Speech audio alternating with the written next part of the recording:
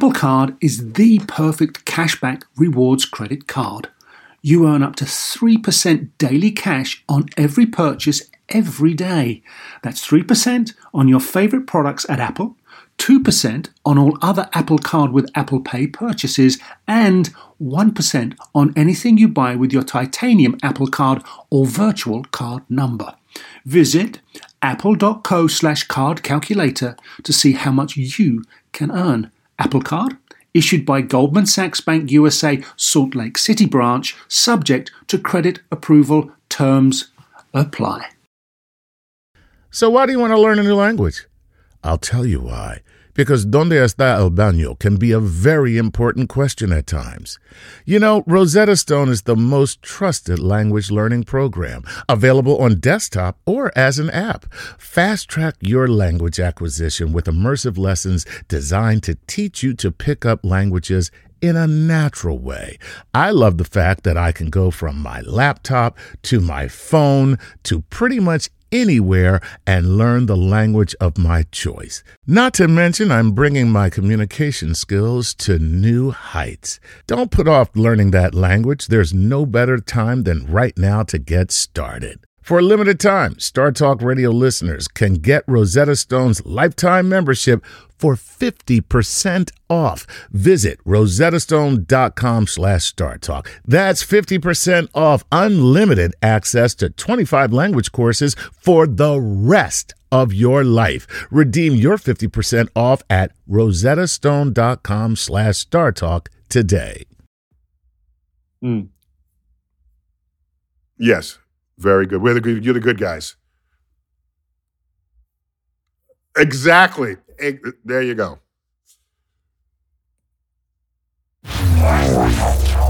Welcome to Star Talk, your place in the universe where science and pop culture collide.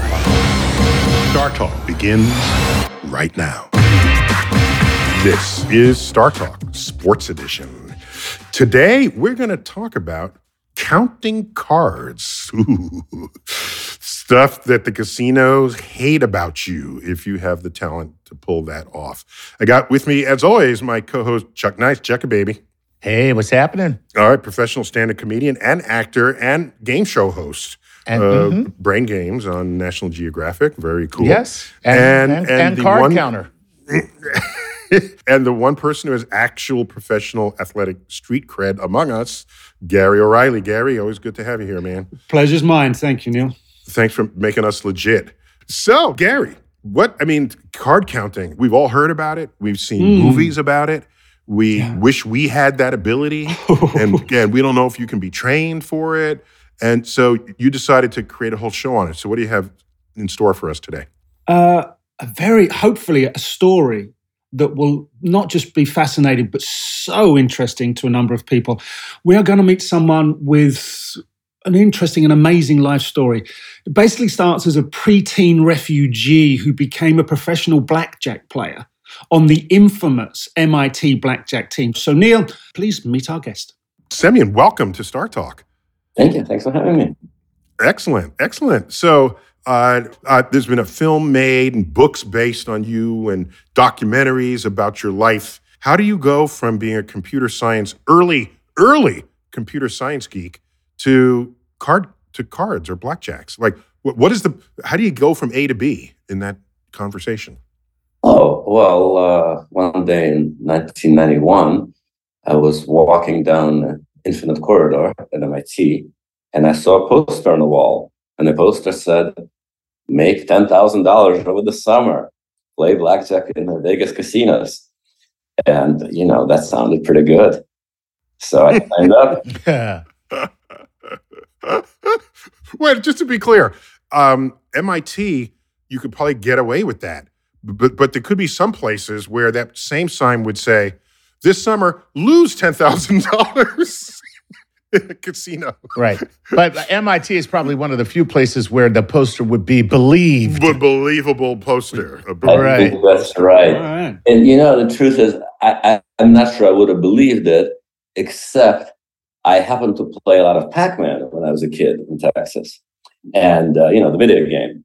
And so one day I went to the library, and when I I needed to make my quarter last a very long time because I couldn't get a second quarter. It was just one quarter to be had. And so I went to the library and I looked up books on Pac-Man, and there was only one book by this guy named Ken Uston. I read the book and I was able to play Pac-Man a long, long time until I didn't feel like playing it anymore. But then I went back and noticed that he had a bunch of other books, and all his other books were about blackjack. So he was one of these guys that was able to beat, I guess, the casinos in Atlantic City when they first opened up about a decade before I played. Wait, so all this started because you tried to milk a quarter for as much Pac-Man time as you could get from it. That's right, in the very beginning. See, but this is so very important right now for all of you parents out there to take note, okay? Because we all think that video games are deleterious to our children's mental health and to their academics. And we say, oh, you're going to ruin yourself by playing these video games. But it's really not about the video games. It's about the child, the kid. So if your kid ever says, I'm going to the library to get some books on video games, they're going to be okay. You know what I mean? That kid's going to be all right. As long as they're telling the truth, because if they're not, and they go somewhere else, Right. forget about it. Right. So, Semyon, okay, so you go from Pac-Man to blackjack. It's a pretty big leap. So you must have had some kind of superpower somewhere up your sleeve. So what is it? Is it total recall, concentration, or do you just have to be good with numbers? What's the deal there for a blackjack player? None of the above. I mean, all right. The superpower, I think, was twofold. Well, one was, I guess, that I had this notion that I might go to the library and read something. That's already, right? Like, that's the privileged background, right? The example set in the youth, I think that I had, right? I had educated parents. The other superpower, I think, maybe was just not being able to get that second quarter, like having the motivation to read the book, and then later having the motivation incentivized to work my ass off. Like when I met the MIT Blackjack team, having read the books about it, I felt like it was a very lucky opportunity that I actually get to meet these people, And I wanted to make money. I wanted to make a lot more than $10,000, and I needed to. It was a real, goal for me at the time. It's not necessarily the best goal for a young man to have, but for me at the time, that was the goal. We were poor, right? Like we lived in the projects. It sucked. And, that was the main differentiator, just the willingness to work my ass off and like do this stuff over and over and over and over again. There was no rocket science. There was no math genius. Coming up with those systems probably required a lot of knowledge and intelligence, but I actually didn't come up with them. I was taught how to do it. And then I ended up, running my own group and teaching a bunch of other people how to do it. But it was all about like diligence, hard work, record keeping for sure. And just repeating things over and over and over again until they got it right. So there's another thing for you parents out there to understand, okay? Is if you are doing okay, maybe you are middle class or middle class, upper middle class, okay? Let your children be poor. Don't give your children any money. That will motivate them. My father used to say all the time, I'd be like, Dad, can I get some sneakers? He'd be like, go ahead. I'd be like, okay, can I have the money? And be like, you want sneakers? You go get them. And then I would say, but Dad, we have money. And then he would say, no, son, I have money. I earn the money. I have money. You are broke. You are poor. You don't have crap. See? So there you go. And that's how Chuck started robbing banks. That's how that happened. It's hard, right? It's really hard to pull off. I have 6 kids, right? And I have money now, right? And so like it's easier said than done. It sounds like your dad did a pretty good job. I do my best, but it's not easy, right? It's not easy. No, it's not. All right, let's jump from being really incentivized to make this thing successful. You must have to acquire a certain skill set. Are we into game theories here? Do you start to deploy those sort of things, or is it something different again? Or probabilities as well as an entire branch of mathematics. It was none of those things. It had to be something. It had to be something. You were making money. I don't know. I just did it. I don't know. Like 20 years ago, these books and stories about what we did came out, and I did a lot of interviews. And people always wanted to hear about the mass TV and stuff, and I kind of played along. But at this point, I'll tell it to you like it really was. Okay, we could have trained anybody to do it. It was the same as like the math skills required were second grade level, like literally counting, like 3, 4, 5. 5, 4, 3, 2, just keeping track of like one number and adding one, subtracting one, and just not getting distracted. Now that's the level of skills that were required. The rest of it was just memorizing a system that other people already came up with.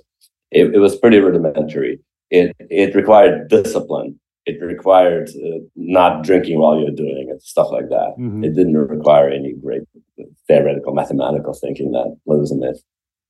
So, go on, Chuck. I was just going to say so I'm really attached to this story because my father was a gambler. And I don't mean like he gambled. I mean, he was a gambler. Chuck, that sounds like a blues song ready to be written. My father was a gambling man. He knew when to hold him and when to walk away. And when to my daddy was a gambler. In Philadelphia. Okay. Didn't always win. We got a number one on our hands. Yeah. But the funny thing is that he did count cards. And I don't know the system that he used, but it was, and maybe Simeon could tell me what it is, but it basically was, there's a count, it's +1, 0, or -1. That's all he did. And you bet according to where the count is, where the number of decks and the cards that are in the deck. And you just have to have the discipline to bet wisely during the entire shoe, and, to know when to bet when the count is up, down, or 0. I mean, I never did it. So that's what I understood him to be doing. But there were times I would see him make a crap ton of money. And then there were times that, that led to him being divorced from my mother. And his dog left him. Exactly. I'm not sure those two are related at all that, because losing all your money can lead to getting divorced, but making a whole bunch of money could also lead to getting divorced. Yeah, very good point. You're absolutely right. You're right about that. Okay, so if you didn't do anything, we're asking you, what did you do? That's what I did. I did the same thing your father did. I think the difference was that we had a group of people who were very diligent about doing it. I think most people kind of learn, sort of think they can kind of do it, right? We tested people all the time. We checked their skills, not only once, but before each trip. You have a very small advantage, right? And it takes a long time to get to the long term. And in any short period of time, you could win or lose. It's kind of random, right? But you have like this tiny little 1% edge or 0.5% edge. And after months or even years of playing, you're going to know you're going to be ahead. And in the real world, people get distracted, people get tired, right? People get emotional about their wins or losses, and they deviate from the system without even realizing it. So that's, I think, what distinguished us as real professionals from the many thousands of other people who kind of use our account cards. And it's funny because the casino does that, but they don't need the discipline because the house rules don't change no matter what. But the house rules are set up so that this slight percentage of advantage that they have means that over the long term, they're always going to win over the long term as a casino. Wait, just to maybe be clear, what he said was, Chuck, that there are fluctuations from hand to hand, even from day to day, that can go up or down. But if you stay diligent with the system, right, the small percent that you gain against the average will accumulate, and then you can basically bank those winnings reliably. That's the deal. And they call that having long money. You got to have long money. Long money, okay. So, Semyon, in the intro, I talked about high-low system and card steering. So break down card steering for me, because I think we've realized now that if you're going to play blackjack, you have got to have ninja-like concentration and, as they say, always watching. So can you just for me and the rest of our audience that don't know, card steering, please unlock that for us. Gary, we'll get to that question after the break, because I'm dying. I know, sorry. See what I did there? Keep them hanging. Keep them hanging. So we'll be right back with our special guest, card counter extraordinaire, Simeon Dukash on Star Talk, Sports Edition.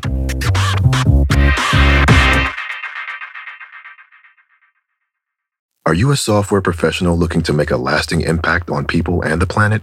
At General Motors, our vision is a world with zero crashes, zero emissions, and zero congestion. And we need innovative people like you to join us on this journey and challenge the limits of what is possible. From autonomous cars to software-defined vehicles, you'll translate breakthrough technologies like AI into experiences that people love, all while pushing the world forward toward an all-electric future. See how you can shape the future of mobility at careers.gm.com. Whether you're a family vacation traveler, business tripper, or long weekend adventurer, Choice Hotels has a stay for any you. And that's good, because there are a lot of me's. Choice Hotels has over 7,400 locations and 22 brands, including Comfort Hotels, Radisson Hotels, and Cambria Hotels. Get the best value for your money when you book with Choice Hotels. Cambria Hotels feature locally inspired hotel bars with specialty cocktails and downtown locations in the center of it all. Hey, that's me. Radisson Hotels have flexible workspaces to get the most of your business travel and on-site restaurants. That's me too. And at Comfort Hotels, you'll enjoy free hot breakfast with fresh waffles, great pools for the entire family, and spacious rooms. Hey, that's me too. I guess I'm just going to have to stay at all of them. Choice Hotels has a stay for any you. Book direct at choicehotels.com, where travel comes true. Have you ever brought your magic to Walt Disney World like, hey, we came to play? Did you tip your tiara to a Creole princess or get goofy officially? When we come through, it's true magic, because we came to play at Walt Disney World Resort.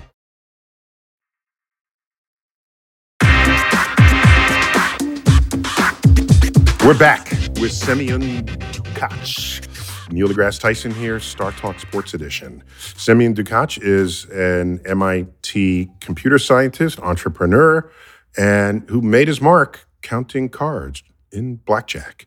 And we're trying to get to the bottom of this, how it happened, where it came from, what special talents it was. And by the way, it's not illegal to count cards. It's just casinos don't like it when you do that because it tips things in your favor instead of their favor.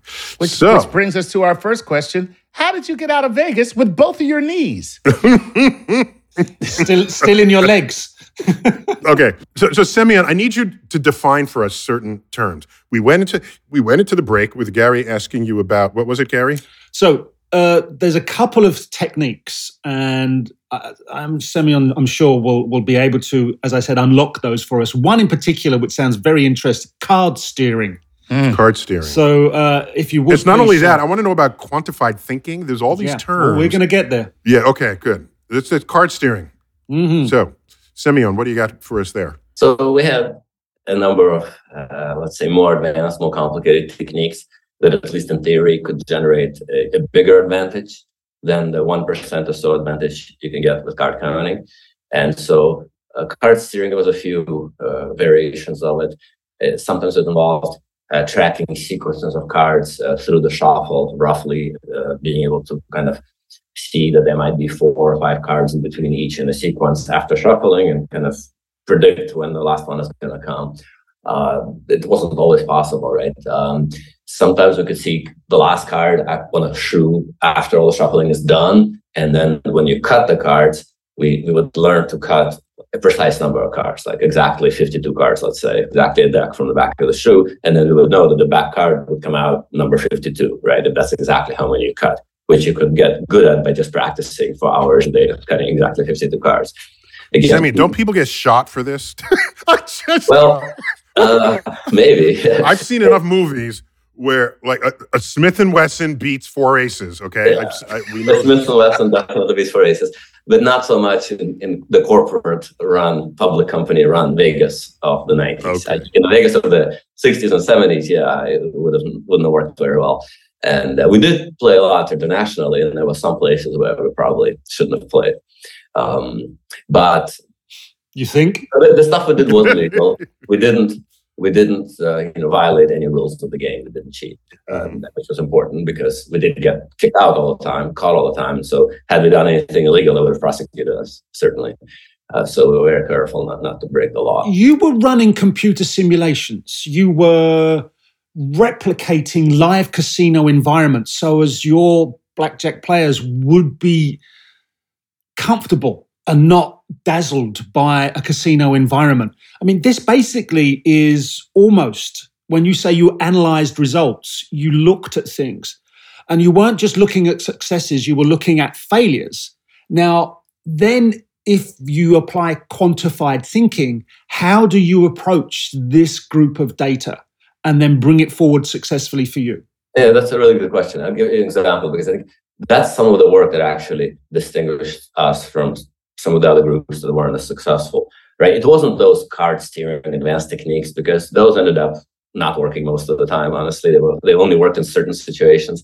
At the end of the day, we made the money doing the well-known card counting techniques that have already been written about, but we did it more diligently. And I think running simulations to predict, how much you should have won, in order to kind of track what really happened, and then running these examinations, basically, where in our own sort of classroom environment, we would try to distract people, right? We would have one person test another person, but someone else would be distracting them, like trying to talk to them, trying to, offer them drinks or whatever happens in the real casino. And we would track how many mistakes people would make. People would always invariably make some mistakes in the counting. Like they just weren't perfect. They couldn't see every single card, right? And so we would get a better understanding model of the real life performance of the card counter in the casino, rather than the theoretical performance that the books say you're going to have. And so based on that, we would know the right amount to bet and the right way to play. And that made all the difference, right? Is using that data and being realistic about our own capabilities.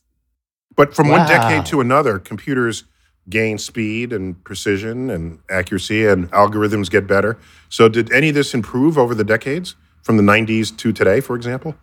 Probably to some extent, but I would say, we never used computers in the casino or anything like that. That probably would be cheating. We didn't work on any of those kinds of things. We merely used them to better analyze and better understand how we should be playing. And I think, I'm sure there were improvements, but for the most part, I think the technology was sufficient at the time to be able to improve discipline, right, and to be able to model how we will perform realistically in a casino environment, and design the tests that we had to apply to each other to make sure that we were good enough. Because you really had to be very precise. You couldn't make very many errors, right? Right. Semyon, if we look at sport, their quantified thinking, their data analytics, they analyze different things now, different metrics than the ones they did 10, 20 years ago. What would you be looking at now that you weren't looking at back then in the 90s that would change the game even more? Or have you just washed it away and not considered it? I honestly haven't given much thought to the game of blackjack. Okay. Well, I mean, the one thing that's changed dramatically in many casinos, and I'm not particularly sure if it's because of people like Semyon, but is the auto shuffler combined with 8 decks, and the auto shuffler shuffles after like so many hands. It doesn't go an entire shoe. It's like you pick it up, you put it back in, it's shuffled like after 3 hands. Or sometimes you'll see that they do it, it looks random. I'm not even sure if the dealer is just instructed to do it or if they're just like, just do it, But that's got to have changed things tremendously for card counters. Well, that's right, because Semyon, when you're just playing at home, it's 1 deck of cards. And so you can get a sense whether the remaining cards to be dealt are royal heavy or, low card heavy. You get a sense of that. But with 8 decks, how can you possibly know that? You get a sense of it in the same exact way. It's just that with 1 deck of cards, let's say 3 extra little cards came out, and there are 3 extra big cards left in the deck.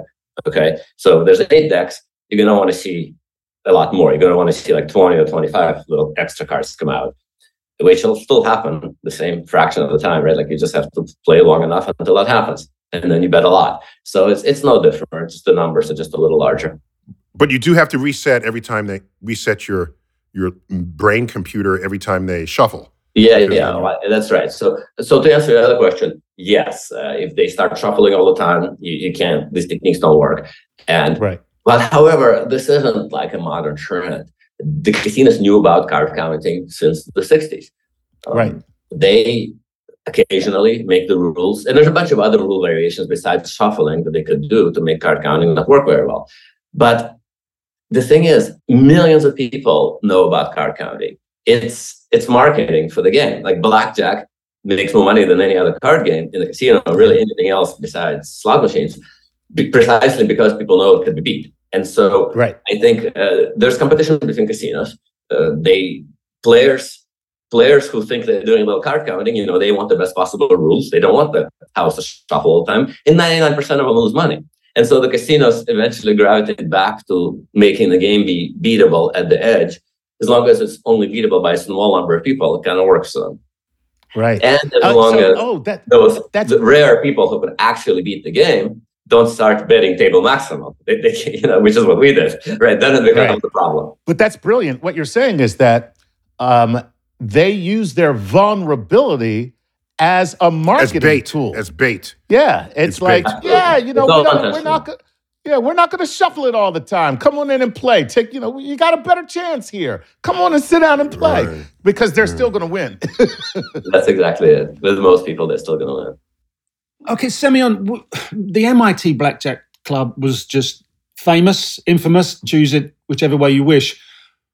But you're a professional blackjack player. You've left 10 grand during the summer way behind in the rearview mirror. Why then, if you're doing this successfully, did you decide to walk away?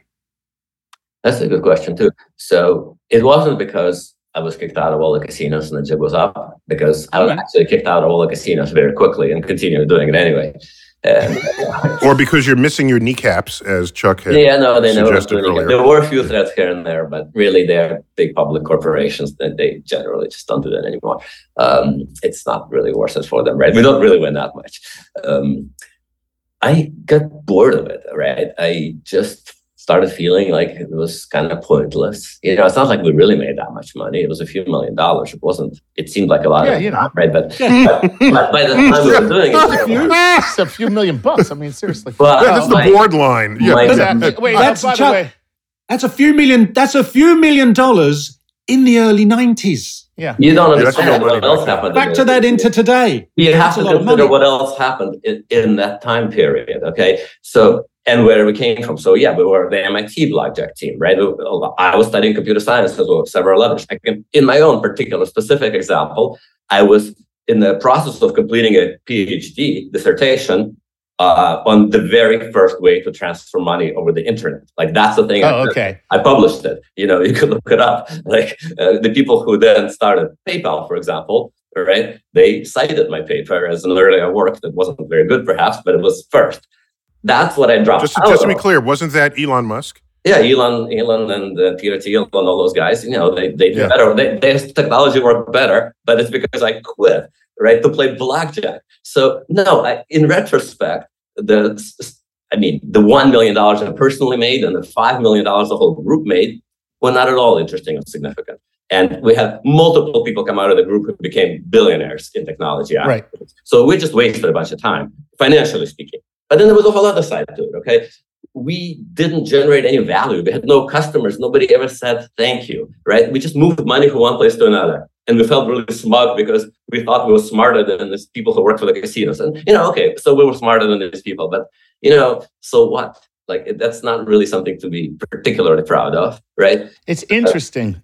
What you're really talking about here is... But he grew a conscience. More than that is the value of purpose in what we do. Yes. The value of purpose in your endeavors probably outweighs any financial gain that you might glean from what it is that you do. Chuck, the life counselor. I love it. Chuck. He's in the chair for this. The world is kind of funny that way, right? Because if you actually follow the sense of purpose, and you succeed and excel at that, right? And deliver a lot of value to people who you want to help and get their gratitude in exchange, right? You're going to end up making way more money than if you just try to make money. Like at the end of the day, you're going to do better anyway. So Semyon, you said there that the MIT Blackjack team basically was a hothouse for future entrepreneurs. Was it just by chance that this happened, or do you think playing blackjack the way that you did as a team was enabling people to develop certain paths in the future? Wait. Just to be clear, wait, Gary, we're talking about MIT here. I was about to say. Computer science people at the birth of an entire internet. Exactly. And more than that, it's among the computer science people, there's lots of people who just became programmers with Microsoft, right? These are the computer science people who wanted to take risk, who wanted to be entrepreneurial, to think outside the box, to tackle something that's supposed to be impossible, right? These are all personal characteristics conducive to doing really, really well. Yes. Entrepreneurs. Yeah. That's Absolutely. What I'm thinking was the case here. So this game of blackjack attracted a certain thinker, a certain dynamic within a person that then found another path to take itself forward.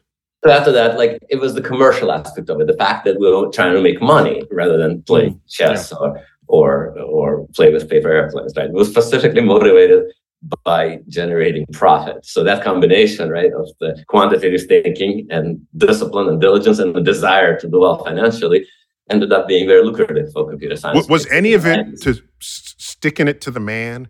You know, casinos, casinos. Definitely about sticking it to the man, definitely. Yeah. That was a big part of it. A big part of it, because you wouldn't do that to a homeless shelter. You do it to a casino, right? Because that's exactly right. I mean, we really did. You know, there was also a sense of teamwork. There was a little bit of a war going on. It was like us against them, and we were the good guys, right? And they were the evil people who tricked all the poor people into losing all their money, right? Exactly. Getting them drunk. There you go. Right? With free drinks, and we hated them. We really hated them. All right, guys, we got to take a quick break, but when we come back, more conversation with Semyon Dukac. We're going to find out what floats his boat today, because it's not the card counting anymore, but he's doing some really cool stuff. We're going to find out when we return on Star Talk Sports Edition.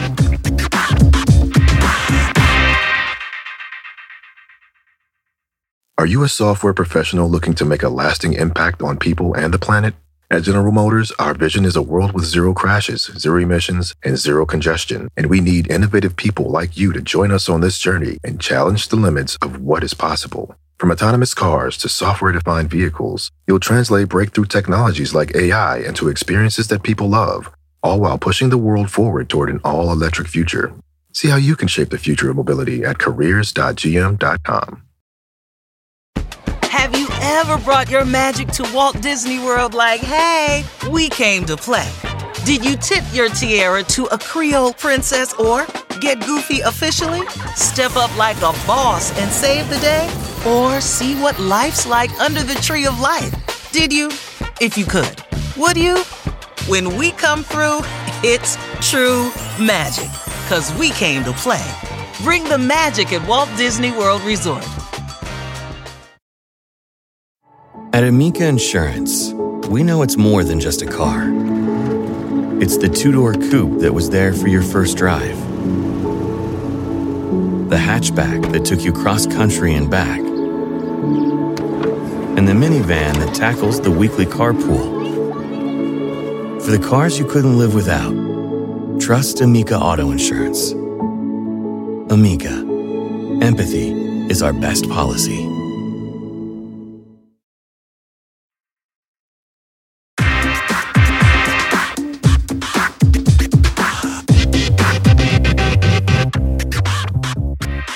We're back, Star Talk Sports Edition. And we've got our special guest today, MIT alumnus, Semyon Dukac. And Semyon, do you have a social media presence, or do you lead the private life of some? No, you can find me, Semyon Dukac, on Twitter. On Twitter, so Semyon, Semyon Dukac, Dukach.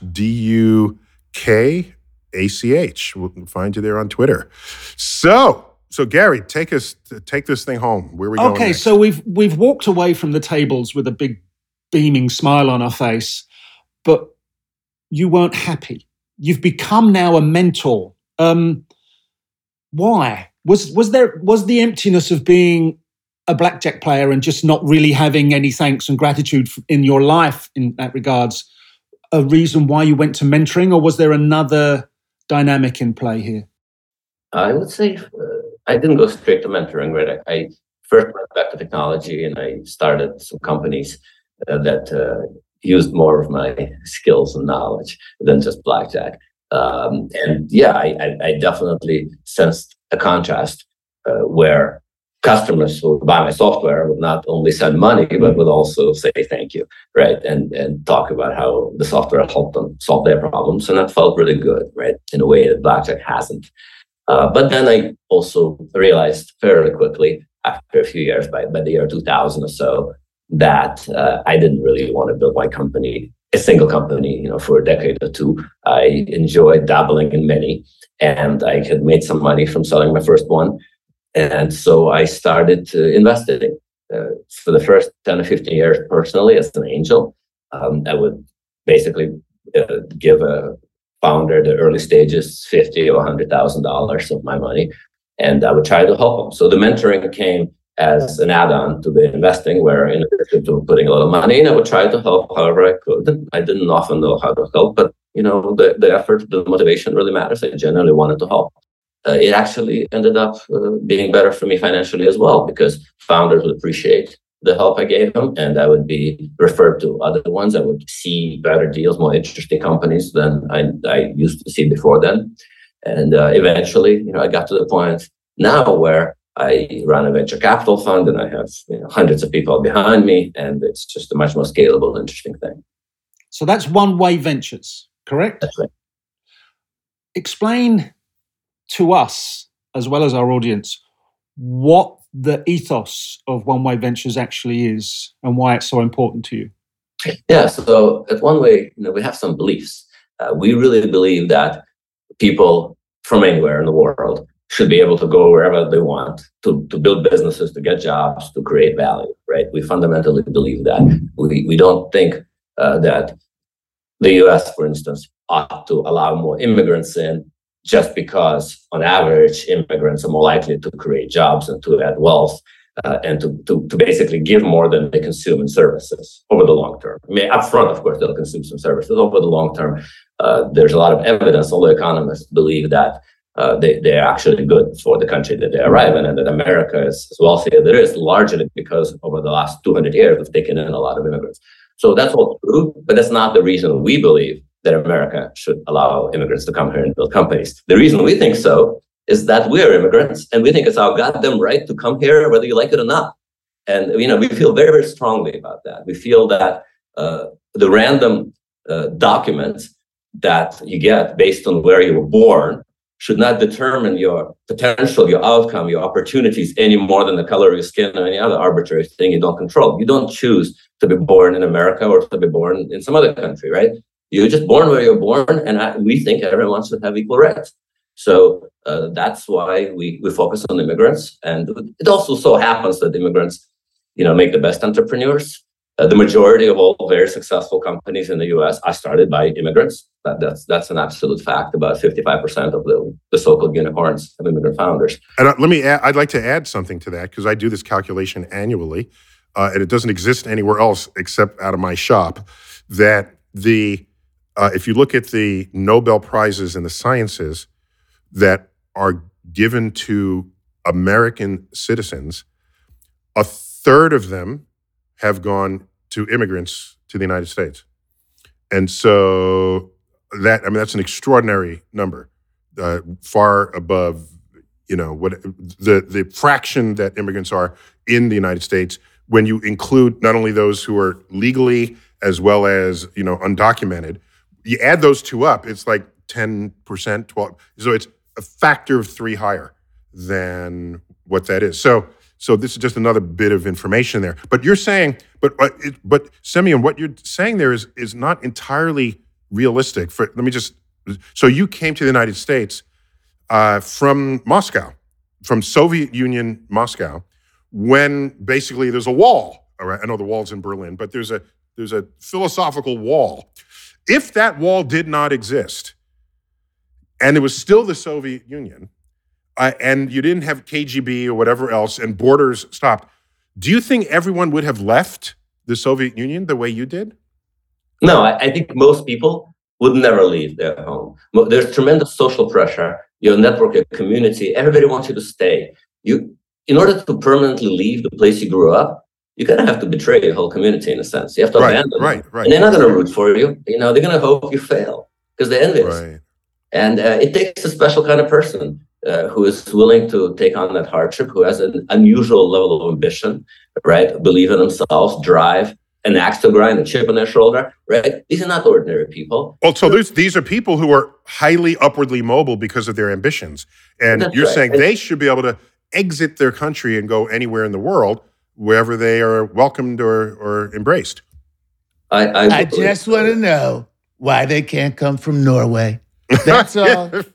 Where are the Norwegians when you need them? You know it. I know it. America first. And I think in that logic, I think the gentleman who said that is severely underestimating, the folks that are coming here from Africa and from South America. I think he's judging them by stereotypes that fail to take into account that these are actually select individuals. Like most people in South America don't make it to the US. Even if you take the really uneducated ones that will require a lot more services, not the folks with computer science degrees or whatever, right? But the really poor and uneducated people who walk on foot in caravans, right? And make it all the way to the borders in Texas and Arizona and California, they're still extraordinary.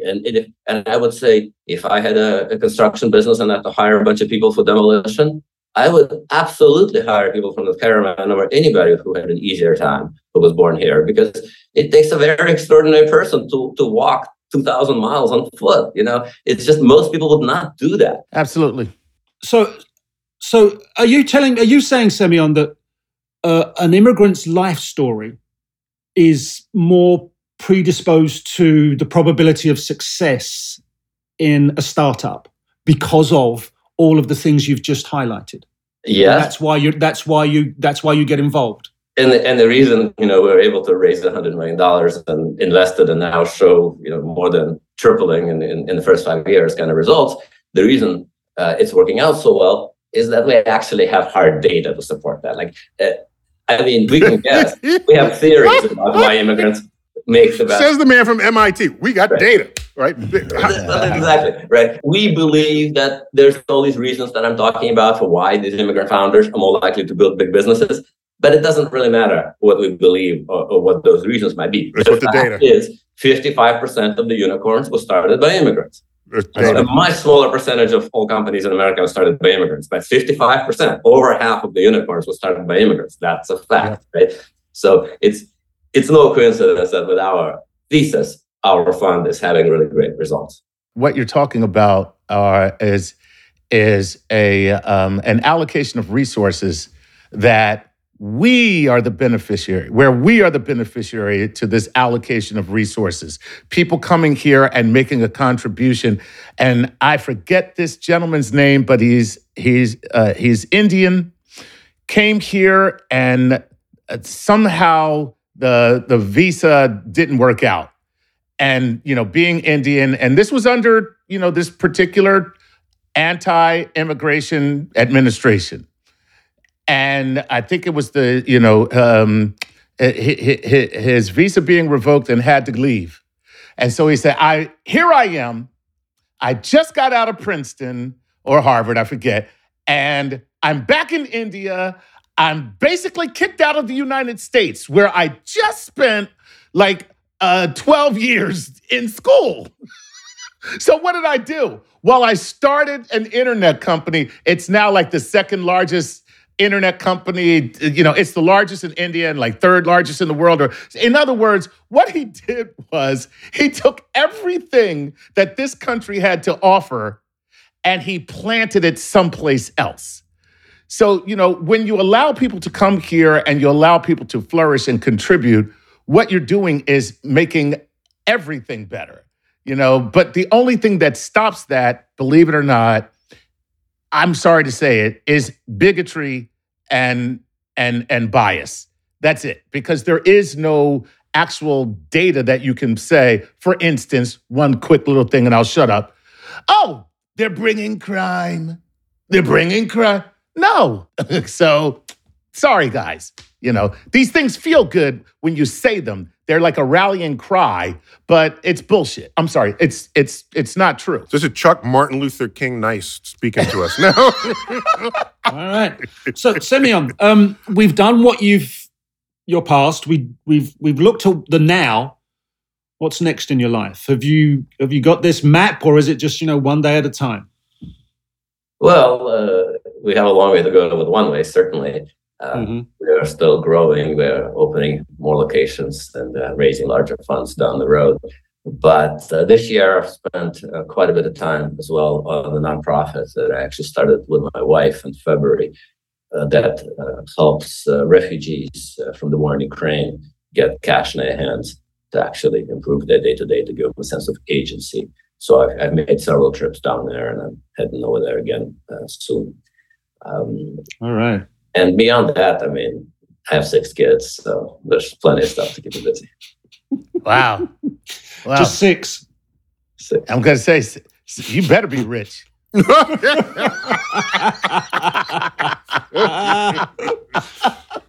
Unless he's taking his playbook from your daddy, that's a different.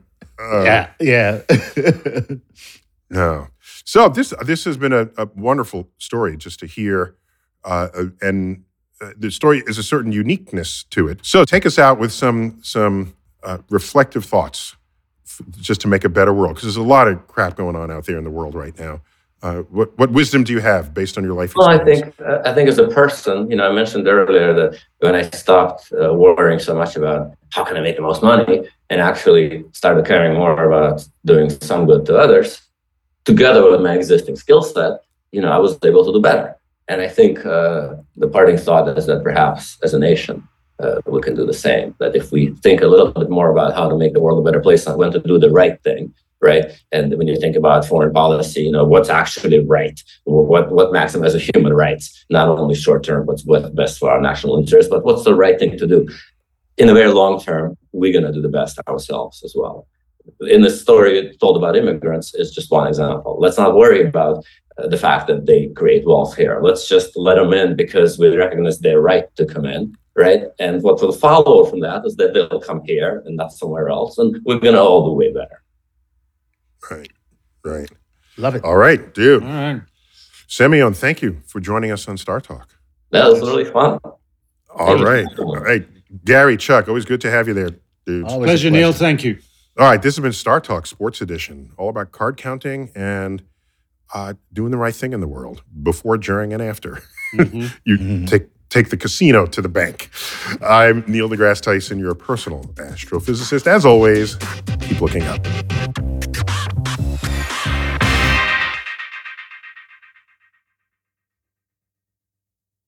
Are you a software professional looking to make a lasting impact on people and the planet?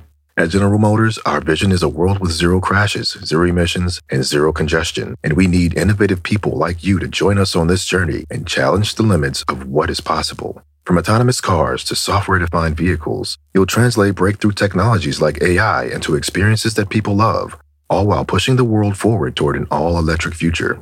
See how you can shape the future of mobility at careers.gm.com. Every day, our world gets a little more connected, but a little further apart. But then, there are moments that remind us to be more human. Thank you for calling Amica Insurance. Hey, I was just in an accident. Don't worry, we'll get you taken care of. At Amica, we understand that looking out for each other isn't new or groundbreaking. It's human. Amica, empathy is our best policy.